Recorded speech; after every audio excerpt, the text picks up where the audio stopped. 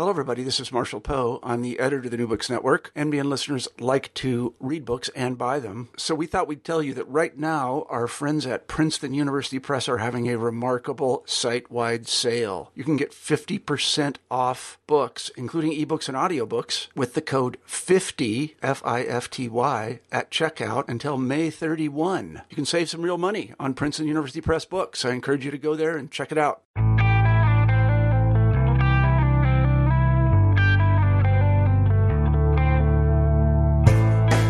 Welcome to New Books in World Affairs. I'm your host, Anna Levy. Today I'll be speaking with Dr. Vanessa Ogle about her book, The Global Transformation of Time, 1870 to 1950, published by Harvard University Press in 2015. Dr. Ogle is the Julian Martin Franklin Assistant Professor in History at the University of Pennsylvania, where she teaches modern European history. Set mainly in three regions, including the modern Middle East, South Asia, and Europe, The Global Transformation of Time traces the political, social, and economic origins of modern timekeeping. Hi, Vanessa. Thanks so much for joining us today on New Books in World Affairs. It's really nice to be able to speak to you today. Hi, Anna. I'm going to jump right in. I really appreciated reading this book for a lot of reasons and read it over the course of the last few months.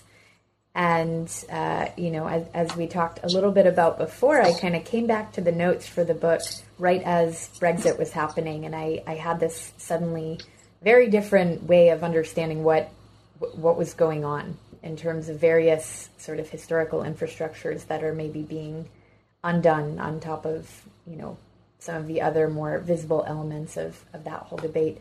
So where I want to start is, in reading the book, I'm not sure what I was expecting, but very quickly I realized that it's a book about the globalization of time, and globalization being something pretty specific over the course of a century. Can you tell me a little bit about yourself and what brought you to write a book on the globalization of time in the context of 19th century globalization leading up to the 20th century? Yeah, sure. So that's an important observation to say that it is actually sort of a book that in a way uses time as a lens through which to look at something like globalization. So almost in the first instance, it is, as you say, a book more about an interconnected world and the way in which that world works, the way in which certain dynamics of globalization and so on works, as exemplified in the example of time, if you want. So that's important to say to start off with, because of course there are many books that, if you want, are interested in time much more than they're interested in globalization in the very same period, written by historians of science who have taken sort of a very different approach to this. So what got me interested in the topic was, I guess you could say, sort of my academic trajectory, starting as an undergraduate in Germany, in my native Germany, where I was born and raised, and did my undergraduate studies primarily in, if you want, modern European history. And modern European history, or generally sort of modern, what in German academia is still often just referred to as, if you want, just modern history, is often in many departments pretty much sort of the history of Germany, of France to a certain degree, of Britain, so if you want, Western Europe. And it is still sort of less common for instance, Chinese history, South Asian history, Middle East history, to be actually taught in history departments and to be part of a regular history curriculum. These, if you want, regional specializations outside of European history are often relegated to separate departments, to area studies. So they don't really form part of history education. And this is why I, as an undergraduate, was exposed primarily to European history, even though nominally I was just doing, if you want, modern history without having a kind of regional focus. And at the same time, this was a period when German academia and German academia history, so the profession, became more interested in, for instance, the colonial pasts of different sort of national European histories, And I ended up doing my undergraduate thesis on French colonial exhibitions. And at the same time, I realized that I was increasingly interested in French and British imperial ventures in the Middle East in the late 19th and early 20th century. And in the way in which sort of informal imperial interest played out, especially in the Levant and today Lebanon, Syria, Palestine, Israel, Jordan, and so on.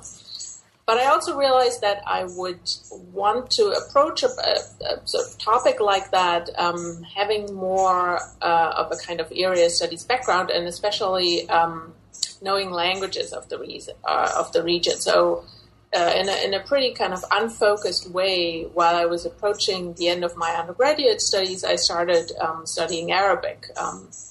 So that was already sort of there as a kind of less defined, less directed, if you want, interest. And then when it came to sort of deciding where to go with a PhD thesis project, initially I was going to do that in Germany. Again, I was reading sort of books that increasingly talked about the second half of the 19th century as an age of empire, as an age of internationalism, as an age of, if you want, globalization, and as generally a time period in which certain facets of globalization that we still see at work today were prefigured or came into existence in certain ways. And I was very interested in that. And as one aspect of this whole sort of interconnected history of the second half of the 19th century, it was always mentioned that time was one of the dimensions, one of the aspects of this international life and interconnectedness that became standardized and universalized in this period through the introduction of Greenwich time, which was said to have happened sort of surrounding a conference in 1884 and then subsequently sort of being applied in different places. And I found that intriguing, and I realized that while there were accounts of this process that looked at the adoption of mean times from the perspective of history of science, there weren't really books that dealt with this in a sort of much more really global perspective that took into account the imperial, colonial dimensions of this process, and that also was sort of more seriously interested in what societies outside of Western Europe and the United States thought about time, both the time that they were now supposed to apply, so the new, if you want, standardized Greenwich Mean Time, but also what they thought about other, if you want, varieties of time, what they actually kind of came up with themselves under the impression of an increasingly interconnected and globalizing world. And so I put this project together sort of out of an interest in international history and colonialism, empire, the second half of the 19th century as an increasingly globalized world, and if you want, a particular interest in the Middle East, and I brought these two things together. And eventually then I sort of moved to the United States to continue my PhD there, or to actually to start the PhD in. And at that moment, I was nominally in a program that called itself International Global History, so quite different from sort of the German academic, the way in which disciplines and regional specializations were still organized in Germany at this point. And that was a very conscious choice of sort of moving to a different academic environment where it would be possible to do such a project. And it seems throughout the book, I mean, you cover such an enormous range of forces that influenced time reform, calendar reform, some passive, some active. And I want to ask you a little bit about the active agents of change over the course of a century and a half, from standardizing mean times to summertime to all of these different notions of uniform or disaggregated time. It seems like there are four kind of main forces or phenomena that you organize the book around, and that's nationalism, colonialism, capitalism, and religion. So I'm wondering if you can just talk a little bit about these different forces or phenomena, how they worked together in opposition to one another over the course of the period that you talk about. Yeah. So what you just mentioned, nationalism, colonialism, religion, and capitalism needs to be, if you want, put in contrast with sort of a different set of actors, which is often thought to have been really kind of an impulse for the standardization of time. And that group of actors you could characterize as a sort of internationalist movement of scientists and diplomats who convened at conferences, who were mainly, of course, from Western Europe, with the occasional exception, and from the United States. And they met at conferences where they sat together as scientists, as diplomats, as sort of lower-ranking politicians, and talked about a system for basically easily calculating and comparing mean times that would be rational, neutral, scientific, and that would be based at the Observatory of Greenwich in the United Kingdom, and would consist of 24 time zones, each an hour wide. And that system would sort of be basically imposed or introduced and serve, if you want, as a kind of lubricant in this world that was getting ever more interconnected, in which things, people, goods, and so on moved across borders, moved between continents, regions, and so on. So this is sort of the narrative that these proponents gave of what they were trying to achieve with this system. But what I try to show in the book is, as you rightly point out, is how it was sort of a different set of dynamics that then actually really is what shapes how the process plays out. Nationalism and national interests in applying and using these new times was very much of the forefront. So after these conferences convened and after the scientists had basically finished discussing what they were proposing, national governments had to decide what to do with such proposals and had to basically craft legislation that would introduce new nationwide, countrywide mean times, and that would replace the local times, sometimes regional times that were in use up to then, taken from the position of the sun in a given location. And so when the French or the Germans and even the British contemplated what to do with such, calls for a universalist system of timekeeping, national interests and often geopolitical considerations stood front and center.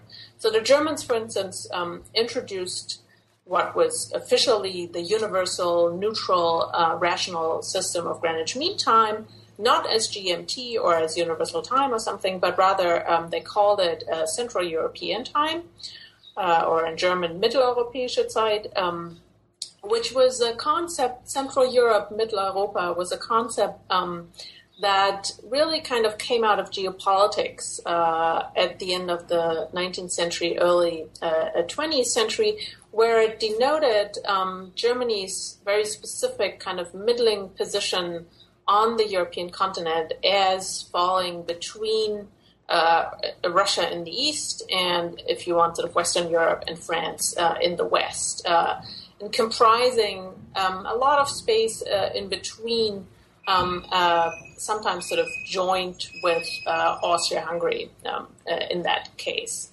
And that, of course, had profound political implications for the system of alliances, of geopolitical alliances, as it was forming really from the 1890s in Europe, where Germany allied itself precisely with Austria-Hungary, eventually against Russia, France, and Britain, and so on. So this was not a neutral way of thinking about what such a new meantime could mean for a country like Germany, and similarly, but sort of coming, if you want, from from different considerations, the French, for a very long time, as is well known, rejected the adoption of the new system of mean times and of Greenwich time, because to them it meant, if you want, British time that was named after the main observatory of the British Empire.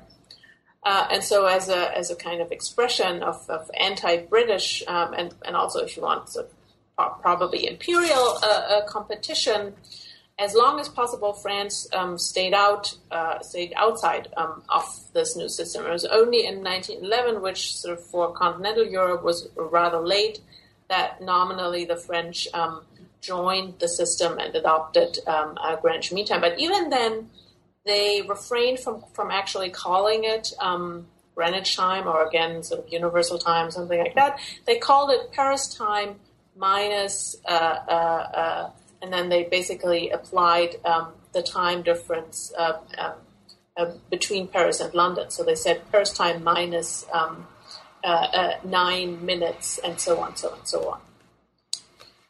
So again, there you have a very specific kind of nationally inspired way of thinking about the meaning and so the meaning of this new time and this new resource. And we see this play out in the colonial world as well, where once administrators beginning in the 20th century set out to adopt mean times for different colonies in sub-Saharan Africa, in Asia and so on, where they very much thought in sort of regional terms, and where they adopted mean times that were completely, if you want, out of sync with the supposedly universal system. So often colonies would get mean times that differed from Greenwich, not by even hours as it had been stipulated, but for instance by half hours, by quarter hours, by 20-minute differences, and so on. Or a colony would adopt a mean time that was sort of nominally outside of the time zone in which it actually fell. But for various reasons, the administrators of said colony found this particular time to be more convenient, because it was the time that was applied in the neighboring colony, and because said colony had a lot of commercial, otherwise political contact and exchange with that other territory. It seemed much more convenient to simply adopt a time that would make sense in this regard than to adhere to the stipulations that had been put forward at these international conferences, and that was supposedly neutral, rational, and so on. So nationalism was very important in shaping the decisions of governments, both in Europe, but also beyond that in the colonial world. So the one of the other dimensions and dynamics that you mentioned, which shaped this process, which I can perhaps sort of speak to in a little more detail, is capitalism, or rather sort of the way in which perhaps capitalism did not so much shape this process. So there is a long-standing assumption in the historiography on the standardization of time, but also generally sort of the way in which people thought about time, internalized notions of time, that we associate with E.P. Thompson, and with a famous article that he wrote about time discipline, what he calls time discipline, and industrial capitalism. And there he states basically that in the late 18th and early 19th century, so quite a bit before the time that I'm looking at, the late 18th, early 19th century, it was through the experience of factory work and the discipline and regularity that came with factory work, with increasing factory work, that a growing number of people sort of internalized the discipline and sort of regularity of certain time regimes that we associate with a certain kind of capitalist modernity. But what I found, based on that, you could kind of expect that, there were, for instance, factory owners, there were business interests, people like that, interests like that, lining up behind these proposals to introduce mean times, because that, might have been in their interest as well. But that's what I basically started out looking for. But I did not find this, and it surprised me.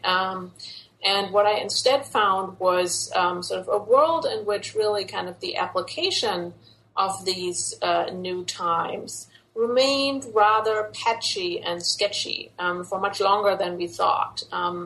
And so the assumption that the regularity of factory work combined with the ownership of clocks and watches and combined with the adoption of mean times and the introduction of standard times would have sort of further enhanced time sense, time discipline, time orientation, as Thompson calls it.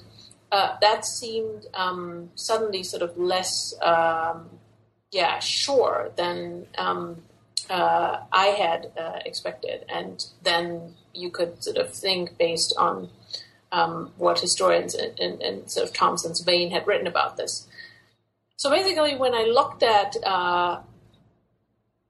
debates about especially the introduction of summertime, so daylight saving time, which kind of followed debates about mean times in Europe in the late 19th and early 20th century. When I looked at these daylight saving debates, I found that people actually had tremendous difficulties in understanding, if you want, what we would refer to as kind of abstract clock time. They still very much thought of time as determined by natural rhythms, very much determined by daylight and darkness, by the setting of the sun, the rising of the sun, the seasons, and so on. And there was no sort of contradiction for them to basically inhabit both the time of these natural rhythms, but also to own a watch, possibly, or to, adjust their watch by looking at the village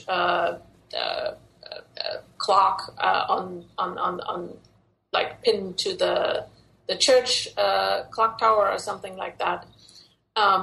This was not a contradiction, but still they struggled to understand this new time, and it seemed to me that based on these findings and based on these difficulties, that sort of the notion that time discipline and a time sense and time orientation had become very widespread with factory work alone was difficult to uphold based on what I was reading.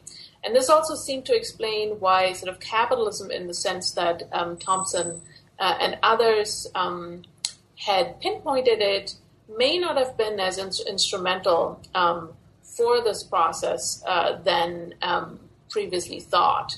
And it seemed to explain why, typical kind of capitalist interests were relatively absent from,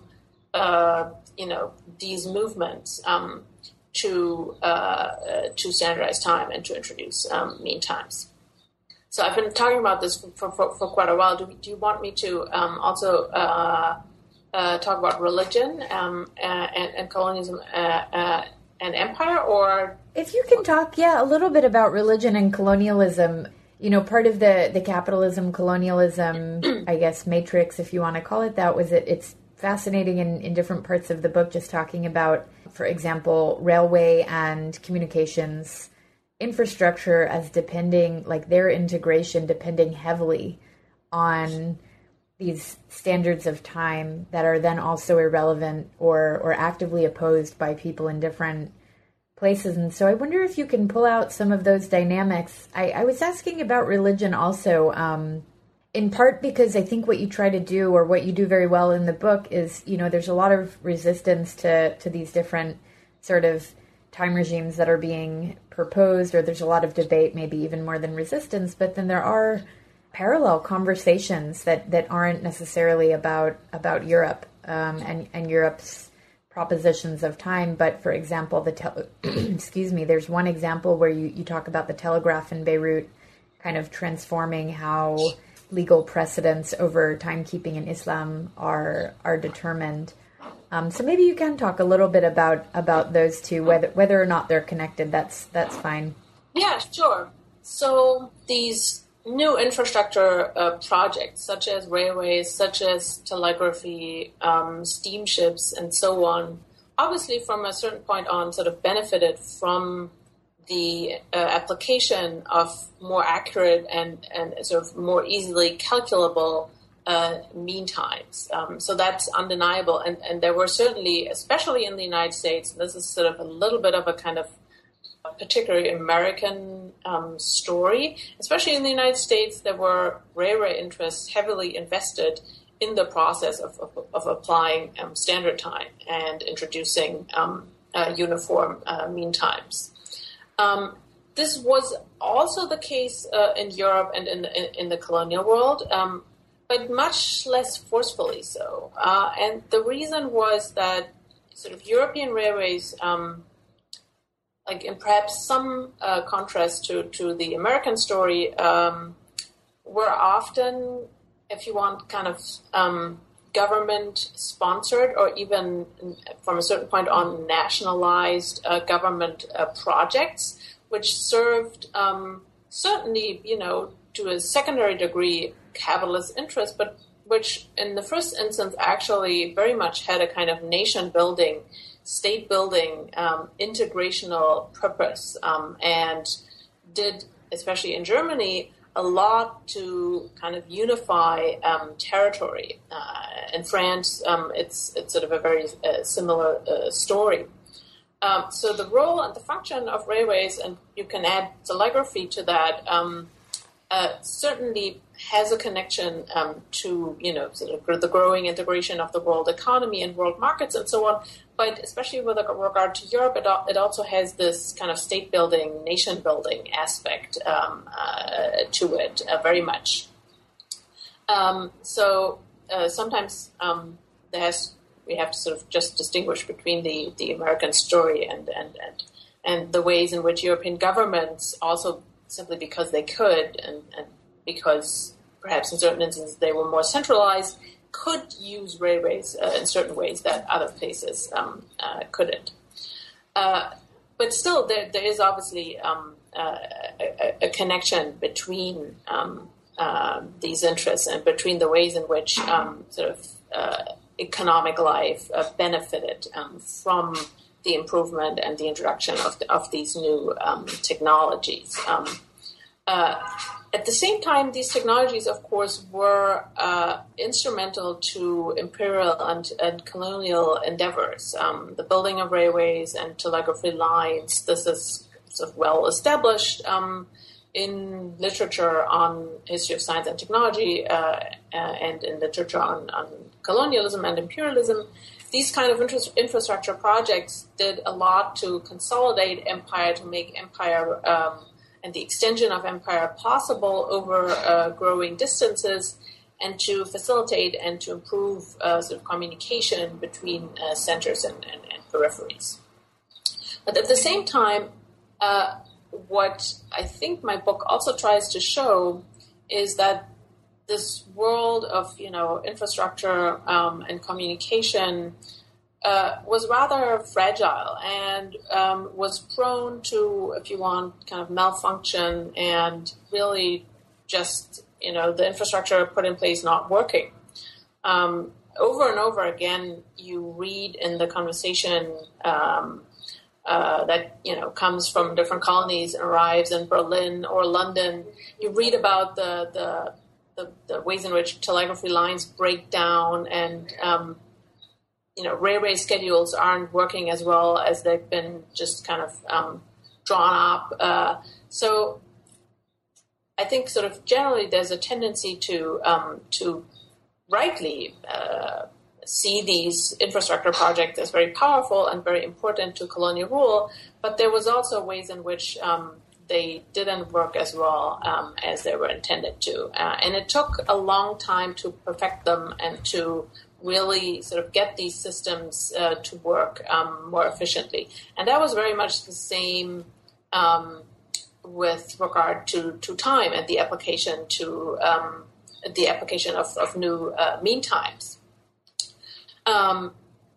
The process of applying and actually, sort of forcefully using new times took much longer and really came to bear on societies around the world much later than you could expect.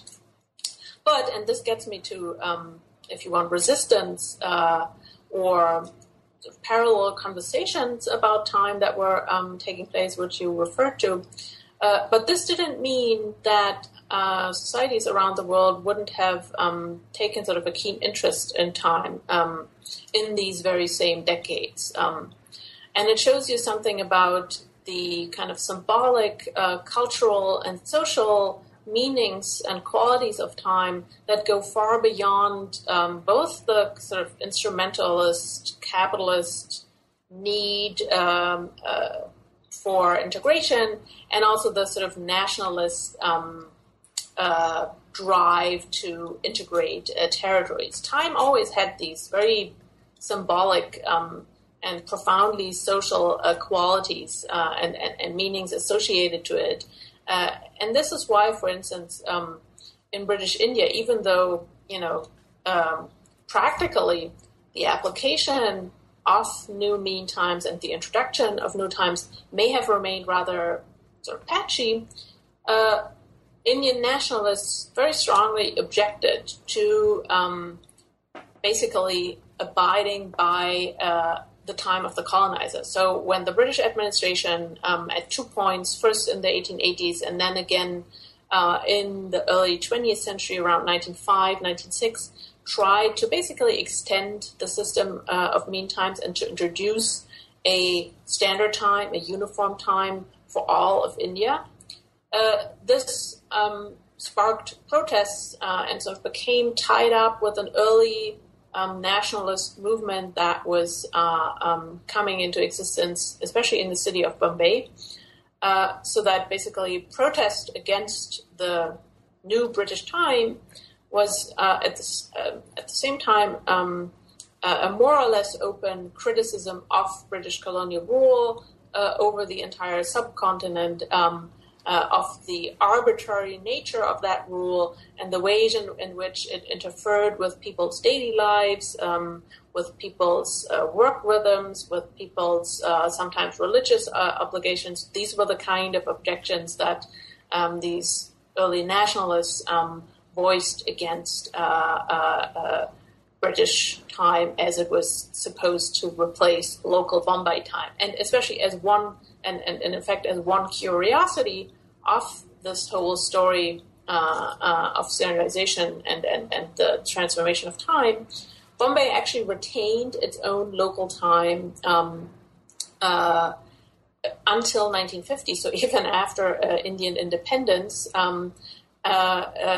there was sort of a brief moment when Bombay, as then the only city in India, would have its own local time, while everybody else now adhere to the standard that is still Greenwich plus 5.5 hours.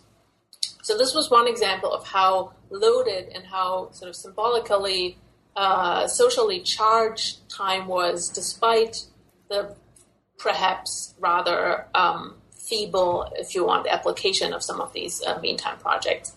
And other examples can be found, for instance, in, as you mentioned, a place like Beirut, where we're looking at a society that in the late 19th, early 20th century is still under Ottoman rule. So it's part of the Ottoman Empire. It's part of the Arab provinces of the Ottoman Empire in that region. But the Ottoman Empire and the Arab provinces at this point are sort of facing a growing challenge from European imperial interests informally. So you have missionaries, you have consuls, you have obviously merchants, economic interests that sort of increasingly penetrate and set up a palpable presence in these regions and start to kind of crowd out, for instance, local commerce, local economic interests. And this is perceived as a challenge and as a threat amongst elites, some elites in these regions who observe this. And of course, at the same time, we're talking about the 1880s, 1890s, for instance, now.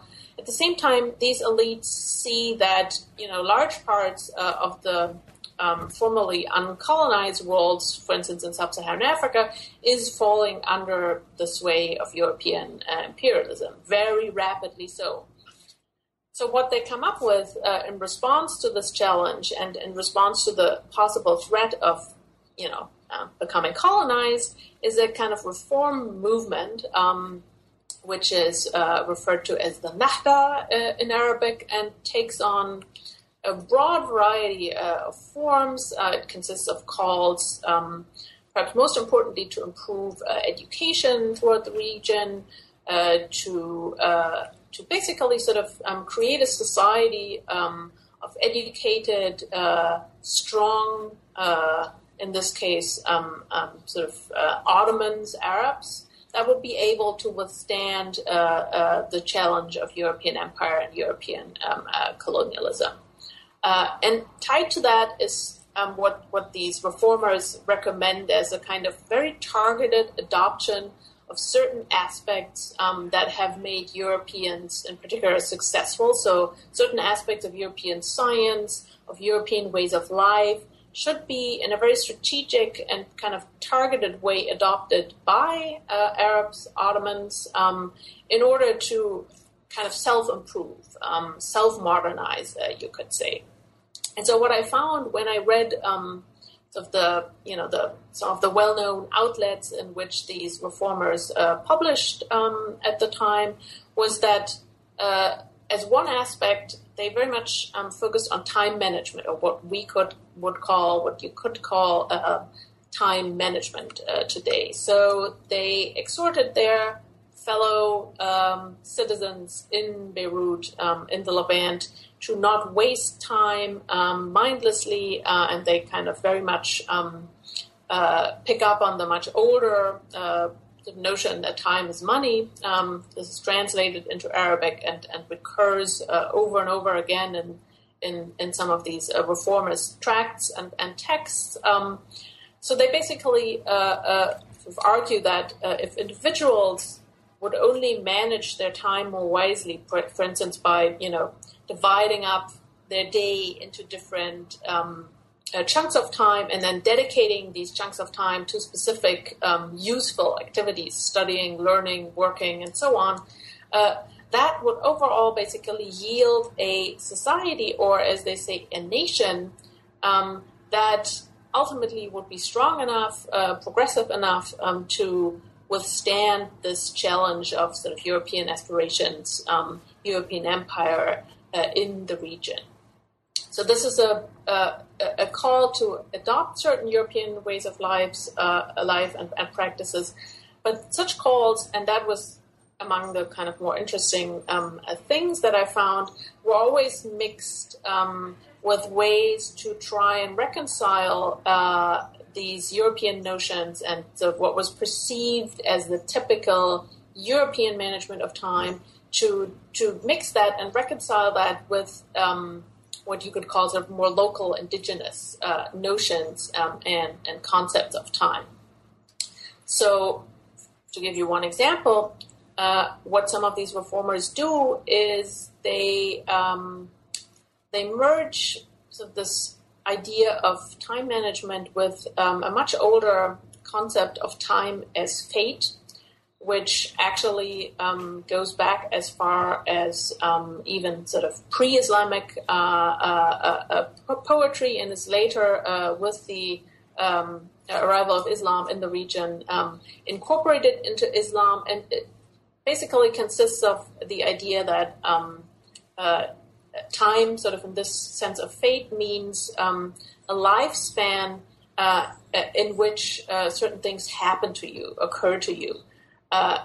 And sort of in the eyes of these reformist thinkers in the late 19th and early 20th century, you can very actively manage not just time in a kind of European sense, but your fate. So dahar, the term that is used in Arabic to describe this, dahar can be steered, can be actively managed, and sort of to manage your time or fate wisely. At the same time, means to manage your life wisely. And we can imagine that through the use of such key terms such as dahar, which does not have a sort of 100% equivalent in the European discourse about these things, through the use of such key terms, such debates would resonate with local people in kind of different ways than they would have otherwise if such calls for improvement had consisted of a sort of one-to-one emulation of purely sort of European concepts.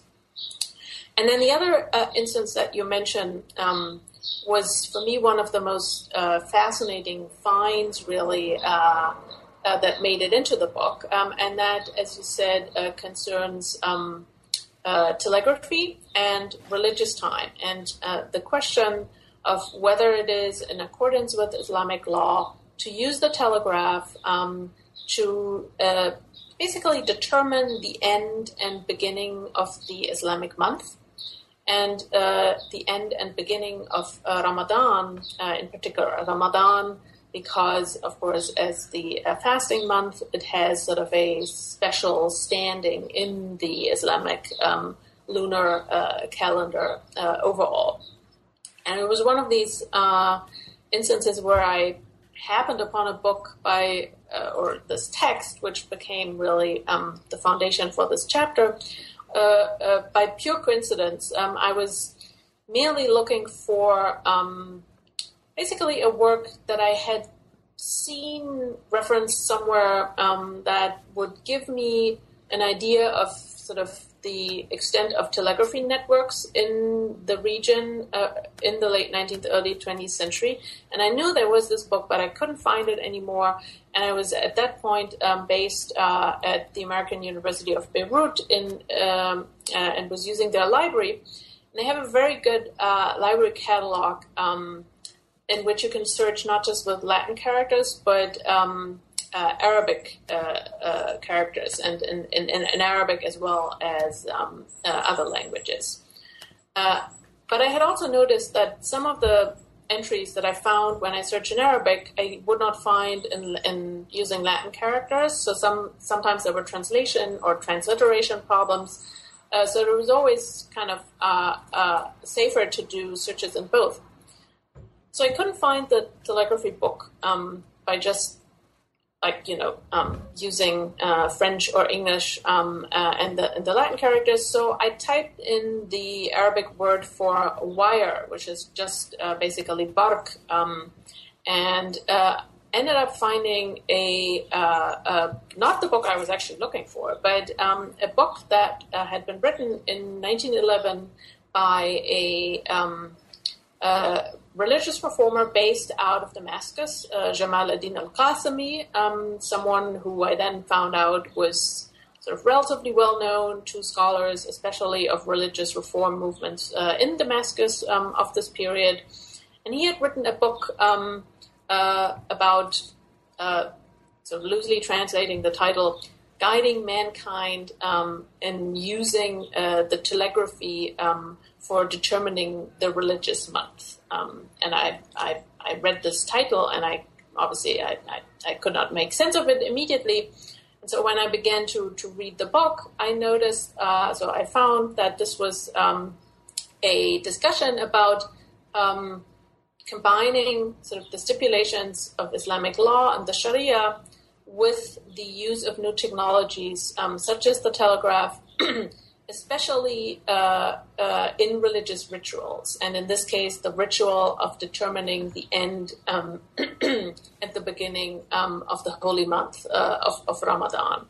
So it is a perfect example for how reformist thinkers of the period, again, tried to reconcile sort of traditional notions and, in this case, Islamic law with innovations and with, in this case, technological innovations such as the telegraph. And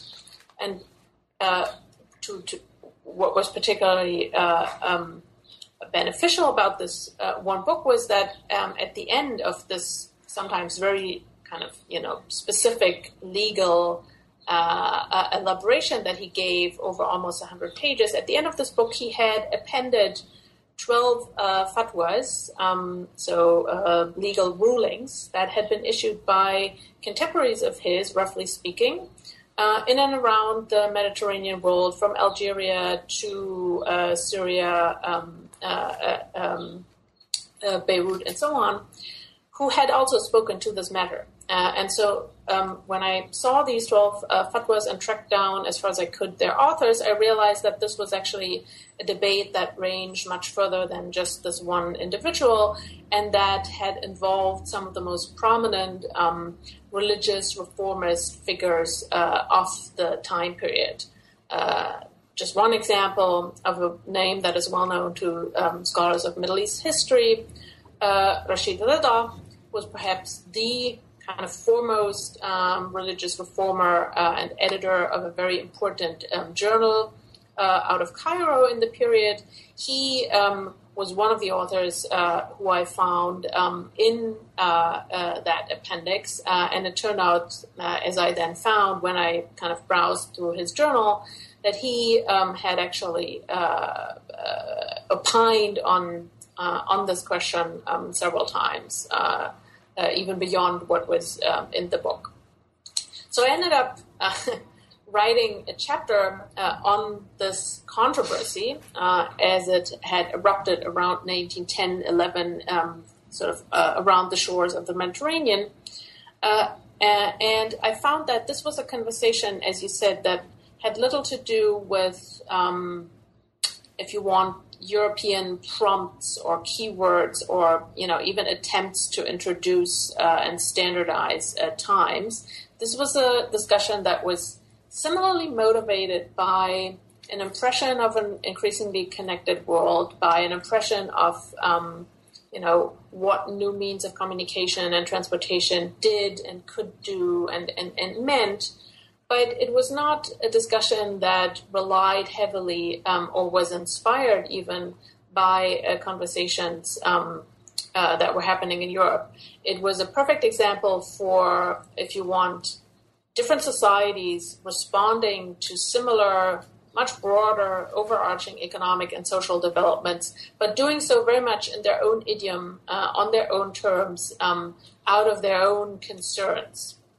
And in this case, the concern was Islamic law and religious timing. And to just briefly explain why this was controversial at all, the Islamic calendar, of course, being a lunar calendar, basically determines the beginning of any new month by citing the new moon. This is what Muhammad has ordered his followers to do in the Quran. So when the new moon is cited, you need a number of witnesses who testify to having seen the new moon, and then at least that was sort of beginning to be the practice in the late 19th, early 20th century. A court, a Sharia court somewhere, will rule whether the sighting and the testimony given about sighting the new moon are valid, and that means, if that is the case, that means the new month has begun. And the beginning and the end of Ramadan are especially important because, of course, Ramadan is a special month, being the fasting month, being a holy month, and also containing at the end an important holiday, the Eid, that is still, of course, celebrated today when Ramadan ends in Muslim societies all over the world. So these were special days, and special importance was attributed to Ramadan versus other months.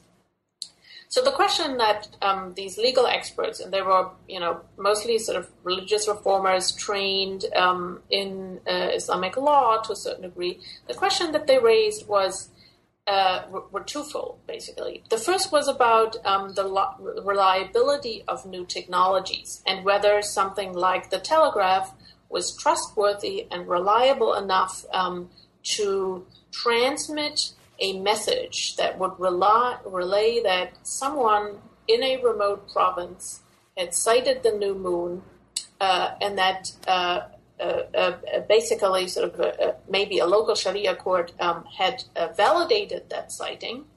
And so news of this event was now transmitted to the center, somewhere, the administrative center in Cairo or wherever it was, and officially, then Ramadan would have been declared to have begun. But the question was, can you do that just based on a telegraph? Is the telegraph trustworthy enough, reliable enough to convey a message of such importance? So you have a long kind of legal discussion about the reliability of the telegraph, and of course, there's a simultaneous attempt to paint the telegraph not as if you want, European or Western invention, but rather actually, in this case, as an Ottoman feature, as an instrument of the Ottoman state that was governed by Ottoman laws, laws that, for instance, laid down specifications as to how someone wanting to send a telegram had to identify themselves, had to provide proof of identification of some sort before they were allowed to send a telegram, and so on. So a whole kind of framework of rules and laws governing telegraphy, which was drawn up by the Ottoman state, and which had nothing to do, if you want, with sort of the Western origins of this new technology.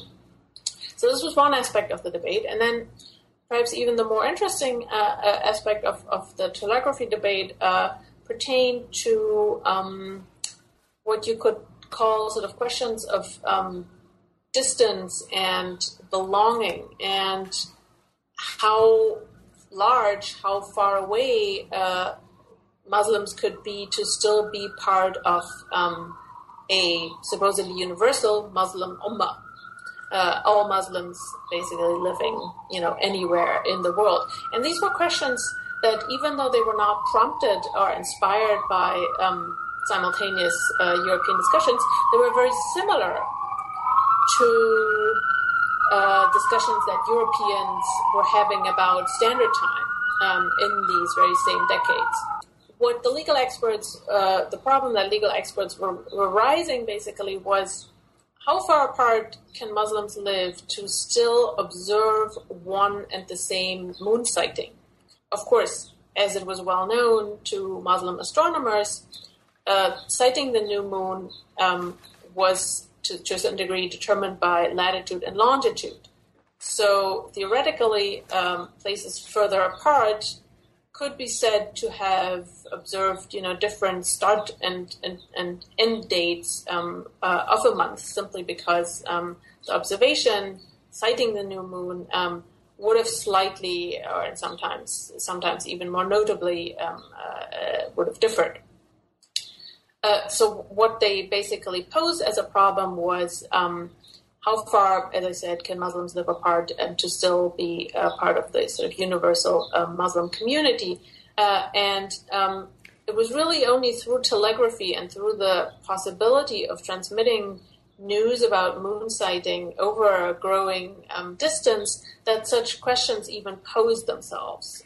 Previously, when telegraphy had not even been available to transmit messages about moon sighting over growing distances, it would have simply stayed a local affair, and there wouldn't have been the issue, if you want, of distance. But this was one example of how Muslim legal experts basically raised the question: how universal can time be can, in this case, religious time and calendar time be, given that we know that the science behind this is actually sort of very local. So very, very, as I said, similar to debates about universal time, in this case clock time, standard time, and the suppression of local times as it was being discussed by European scientists and diplomats in the same decades, but not connected, as you said, to these debates.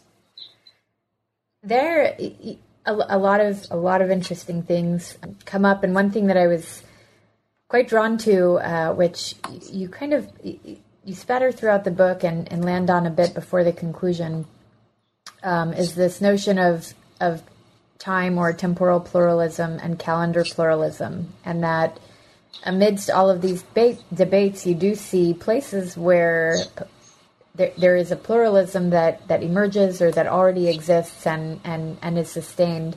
So I'm wondering if, as we start to come to the conclusion, if you can talk about places where temporal or time pluralism and calendar pluralism thrived, and also just give a little bit of background on what these things even are.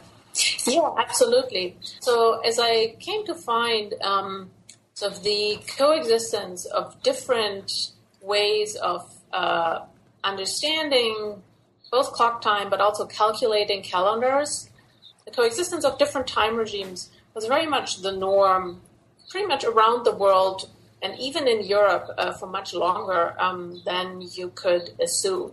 And people were actually much more comfortable with living with different time regimes, with temporal pluralism, than you could expect, judging from the way things mostly are, at least in so the Western world today. So what I found was that in certain places, simply because of the coexistence of different, for instance, religious groups, there was sort of an amplified temporal pluralism. And Beirut, or a place like Beirut, was perhaps one of the most pronounced examples of this. But you can imagine other similar sort of types of places in which you would have found the same kind of constellations. Think port cities in general, where you have a lot of inflow of people from different backgrounds with different sort of religious backgrounds.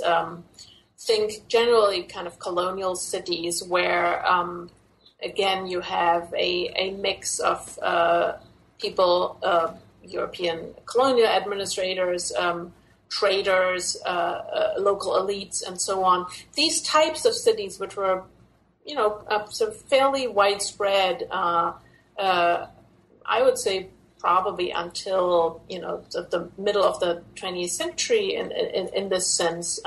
These types of cities were a kind of a laboratory almost for a type of temporal pluralism that later got lost. Would be an interesting question to discuss whether actually we are sort of returning again to a more plural time regime now. But at least for a while during sort of the mid-20th century, we can assume that there was less of this pluralism.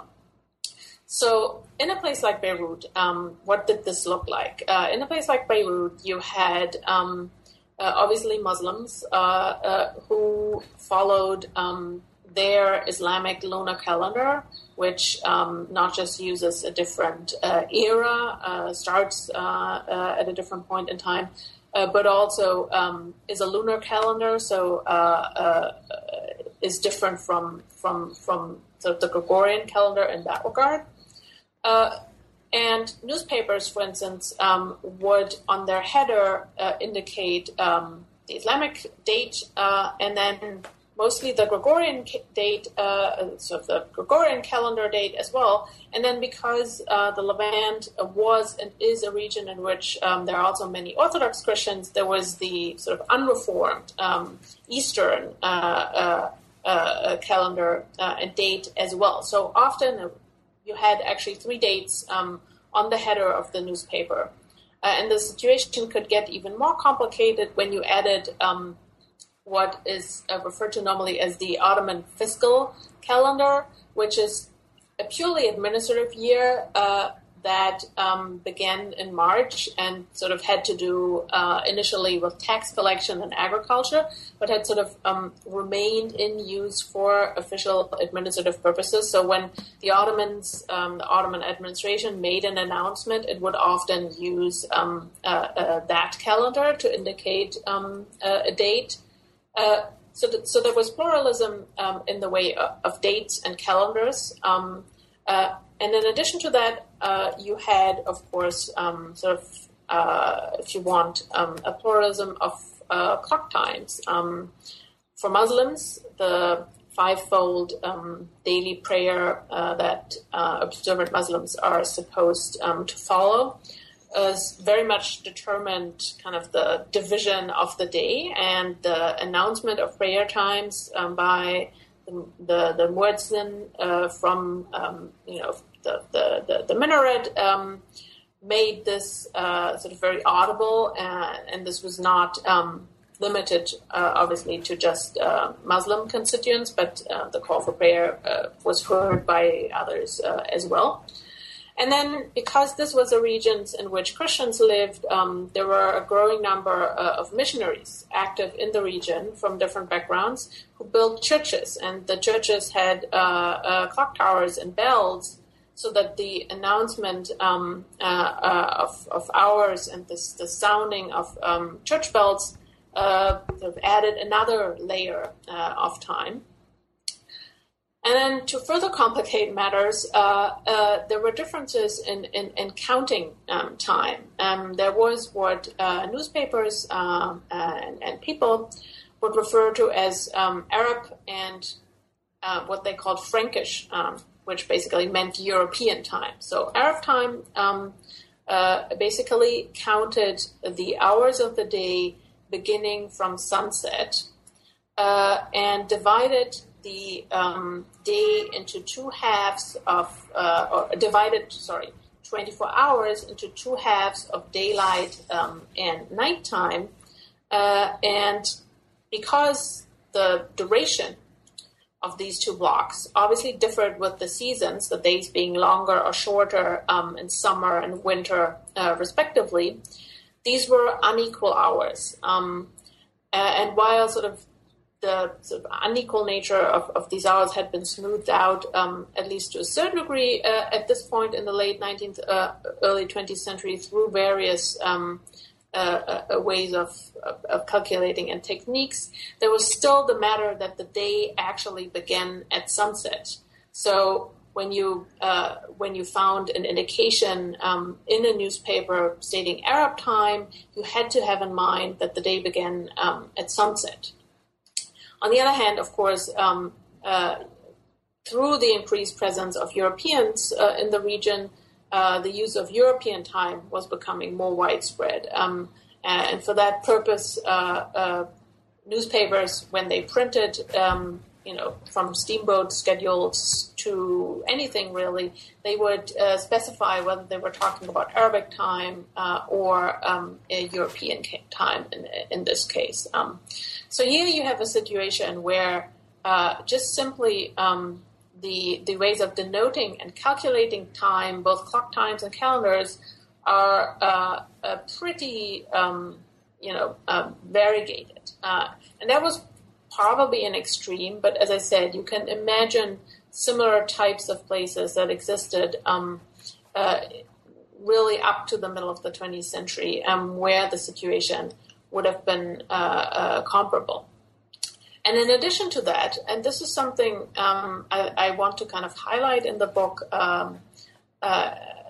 is in addition to that, you have a way in which people, even in Europe, not just in these special places like Beirut, even in Europe, live with sort of multiple time regimes, or live with multiple notions of time. And I touched a little bit upon that when I talked about the difficulties of imagining something like daylight saving. So the idea that you just move, basically time back and forward twice a year when you switch to daylight saving time and then off of it again in the fall and so on.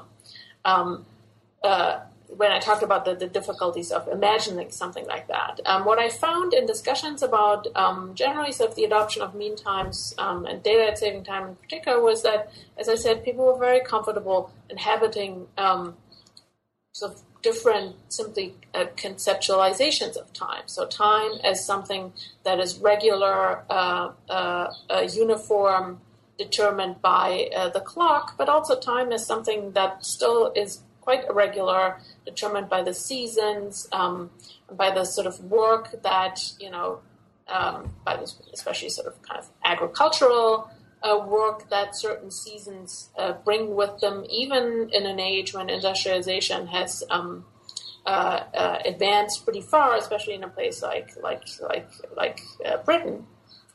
So people were comfortable inhabiting these different time regimes. What you find is that they were much more consciously doing so, and they were much more apt at moving between different calculations, for instance, of calendars, of converting the lunar calendar, a lunar calendar date to a Gregorian date. People were much more comfortable sort of moving between these different systems in these particular places, such as Beirut, where temporal pluralism and the coexistence of different times was really so pronounced and so enhanced. Then in Europe, that's what I'm saying, basically. And with a book like this, I mean, thank you so much again. It's a very fascinating read, and I'm glad that we got through. I mean, there are almost 2 or 3 kind of different stories of time that take shape throughout the book. So for anyone who reads it, I encourage you to read all the way until the end, because there is sort of a pivot around the 3rd or 4th chapter that takes place, and all comes back together at the end with this question of was all this integration really integration, or was it fracture? Was it homogeneity, or was it, did it produce more unevenness than homogeneity? Are some of the questions you sort of pose at the end. What are you working on now, if I may ask? And, how do you continue and build on this, or which direction are you moving these days? Yeah. So one, rather, if you want, more conceptual underlying problem in all these issues that we touch upon in the story of time unification and globalization is the relationship between, if you want, states, nations, and as you say, something like nationalism on the one hand, or for fragmentation, and on the other hand, integration and flows that cross the borders of nation states and regions and so on, flows of people, goods, ideas, and so on. So the tension between homogenization and fragmentation, as some like to call it, the tension, if we're speaking sort of in more concrete terms, looking at the second half of the 19th century, the tension between state building and really sort of the rise of nationalism and stronger states in this period, and the increase of flows, connections, what some people like to call globalization, interconnectedness, and so on. It is striking that these two things basically occur at the same time. And as I try to show a little bit sort of in the book, I think this is not by coincidence that this happens at the same time. These processes are sort of mutually reinforcing, influencing one another. And it's not just sort of an odd paradox that is out there, if you want, the simultaneity of nationalism and the integration of the world economy and so on. There's more to that. But it's also a very difficult question, to which there's sort of no, answer that can be given kind of across time. So this changes when we look into the 20th century, the relationship between, if you want, territory and flows, border, flows, movements, and so on. And basically, what I'm doing in my new project is I'm looking at the same overarching problem, which continues to fascinate me, but in a completely different context, in a completely different setting, and also in a quite different time period. So my new work, which is tentatively called, which I call at the moment Archipelago Capitalism, is a book project that deals with the emergence of tax havens, of offshore money markets, and special economic zones, free trade zones, sometimes called export processing zones, roughly from the 1920s to the 1980s. And the idea is that this period from the 20s to the 1980s is normally a time in which the state, and the nation state in particular, are thought to have been really important, and that's undeniable. It is the time period when sort of empires gradually decline and ultimately come to an end, are increasingly replaced by nation states. It's also a time when something like the New Deal and World War II and certain reforms kind of following World War II create a welfare state in Europe and the United States to a certain degree, which puts government and again sort of the state in a very important position. It's also, of course, the period in which development ultimately in the third world, in the developing world, and modernization projects also try to kind of make national societies, create nation states out of the ruins of empire. And while this is all happening, and this is what struck me when I kind of became aware of this, you have a simultaneous emergence of a very different kind of legal and in this case economic and political order, which consists of these sort of smaller territories that are often at the periphery of bigger, more powerful nation states, which take on certain functions and in which certain laws that govern nation states, bigger territories otherwise, are either suspended or simply sort of don't apply. So we see in the interwar period the emergence of tax havens such as Liechtenstein, Luxembourg, the Channel Islands, and certain parts of Switzerland, kind of for the European continent. And then with the end of the British Empire after 1945, so the proliferation of that very same order continues in places such as the Caribbean with the Bahamas, the Cayman Islands, Bermuda, British Virgin Islands, so on. So all the well-known tax havens that are still in existence today. And I'm basically interested in the relationship of, these very big questions such as capitalism, the state. What does it mean that just at the moment when states become more important, strong, really kind of dominant as an organizing principle, you have this other legal, economic, political system that sort of emerges on the margins, and how do these things go together? And it's probably a very rather sort of abstract way of combining the two projects, but I do think of them as actually very related on this conceptual level. Yeah, and again, I mean, the timing of that kind of project, which I'm guessing you began before the big sort of reporting project on tax havens and the global elite. It's very timely. It's super interesting, the work that you're doing, and I look forward to reading that book. Sure. So thank you again, Vanessa, for talking with me today, and again to all the listeners, it's a good read. Well worth getting through to the end. So thank you. Well, thank you so much for taking the time. It was a pleasure, really.